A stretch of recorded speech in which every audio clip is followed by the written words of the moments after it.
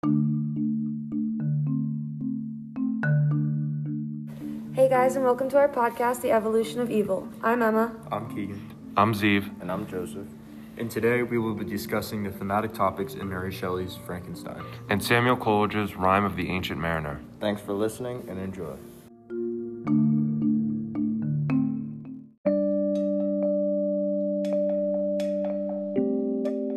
Alright, so today we're going to be talking about Parenthood, and to start it off, Zeev's going to go. So first off, I just want to bring up, how often Frankenstein really mentions his parents. In the very first few chapters, all he talks about are his memories with his parents. For instance, my mother's tender caress and my father's smile of benevolent pleasure while regarding me are my first recollections.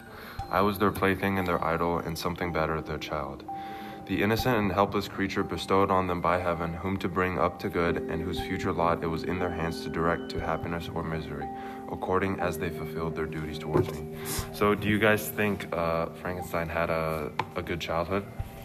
I think he did. I mean, Frankenstein was raised by two loving parents, and his mother and father were kind. In chapter 2, he says, "No human being could have passed a happier childhood than myself. My parents were posed by the very spirit of kindness and indulgence." So that just shows how, he really did grow up with kind and loving parents. Although they were kind and loving, do you think he was extremely close with them? I think that part is a bit up for a debate because, later in the story, his father, admits that Frankenstein's brother was his father's favorite son. And I think the lack of closeness maybe with his mother as well, due to his mother's passing, could lead to his whole misunderstanding of parenthood. Because later when he wants to create a creature, he says this in chapter 4, "A new species would bless me as its creator and source. Many happy and excellent natures would owe their being to me. No father could claim the gratitude of his child so completely as I should deserve theirs."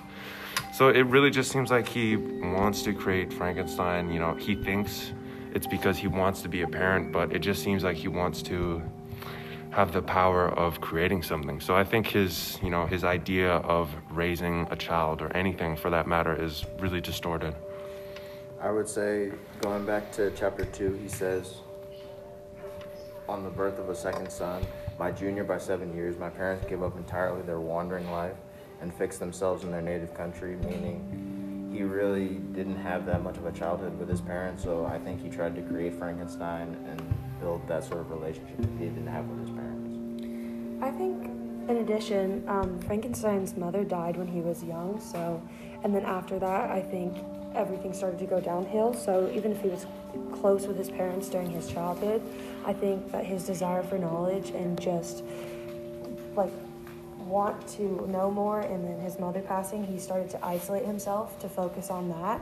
And also, in one of the chapters, he talks about how his father, although he was great, he was unable to satisfy him and give him the scientific needs that he wanted. He couldn't educate him in the way that he desired, so that's why he went off to school and started, I guess, viewing his professors with that paternal respect. Mm-hmm. Alright, so now that we've talked about Frankenstein and his parents, how about we talk about Frankenstein and the monster? Okay. What do you want to talk about?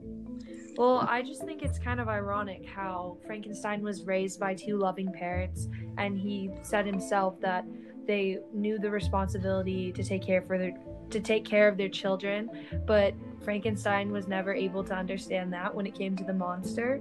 But instead, I feel like he viewed him strictly, scientifically. He didn't think about how he was, the monster's sort of parental figure.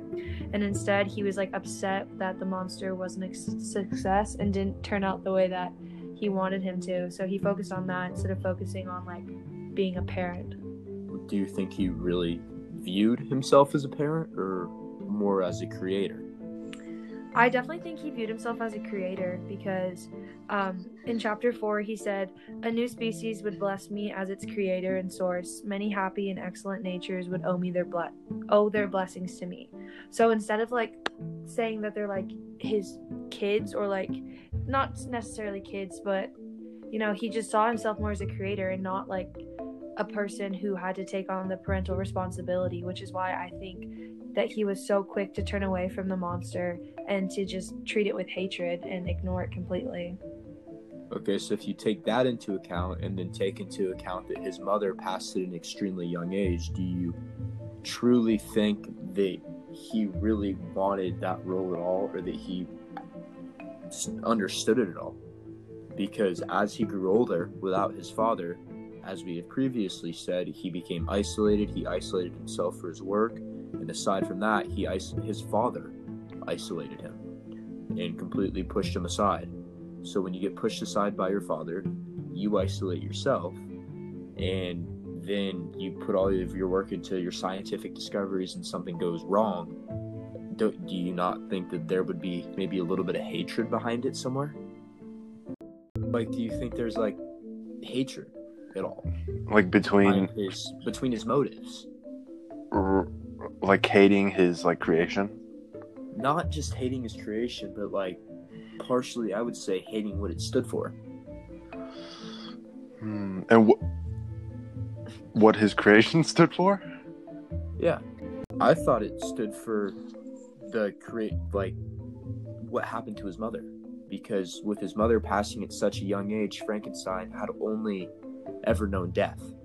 So it switched to like a binary opposition standpoint, to where it was life versus death, and he wanted to create life, but I feel like at the same time he ended up like creating death. Is that what you're saying? He created death. Yeah, that's actually it's a pretty interesting way to put it, because the monster, like, he accidentally, he basically kills a bunch of people.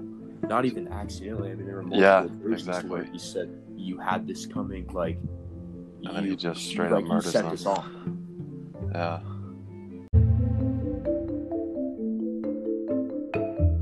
I want to go back to like the relationship, like how Frankenstein sees the monster as his like as a creation and not like as a parental figure. But it's interesting because the monster, even though like he calls Frankenstein his creator, he sees Frankenstein as more as like his parent, because he was like brought into like a completely brand new world. He Frankenstein was supposed to show the monster the ropes, like teach him English, teach him language, and like how the world works. But he was completely abandoned, which I thought was really interesting, because it kind of like mirrors how Frankenstein father sees him a little bit, but obviously not to that extent, because Frankenstein completely abandons the monster. I just thought that was interesting. Well, going off of what you just said, I feel like the monster having to like be on his own, like teach himself everything, like after just being in the world, I feel like that's kind of like what you were saying, like Frankenstein and his father, because like his father couldn't fulfill like his scientific desires, and he even said, my father was not scientific and was left to struggle with a child's blindness added to a student's thirst for knowledge. So it's kind of like how like Dr. Frankenstein had to go out on his own and kind of like learn everything for himself without like his father teaching it to him. So there's like a parallel between the two.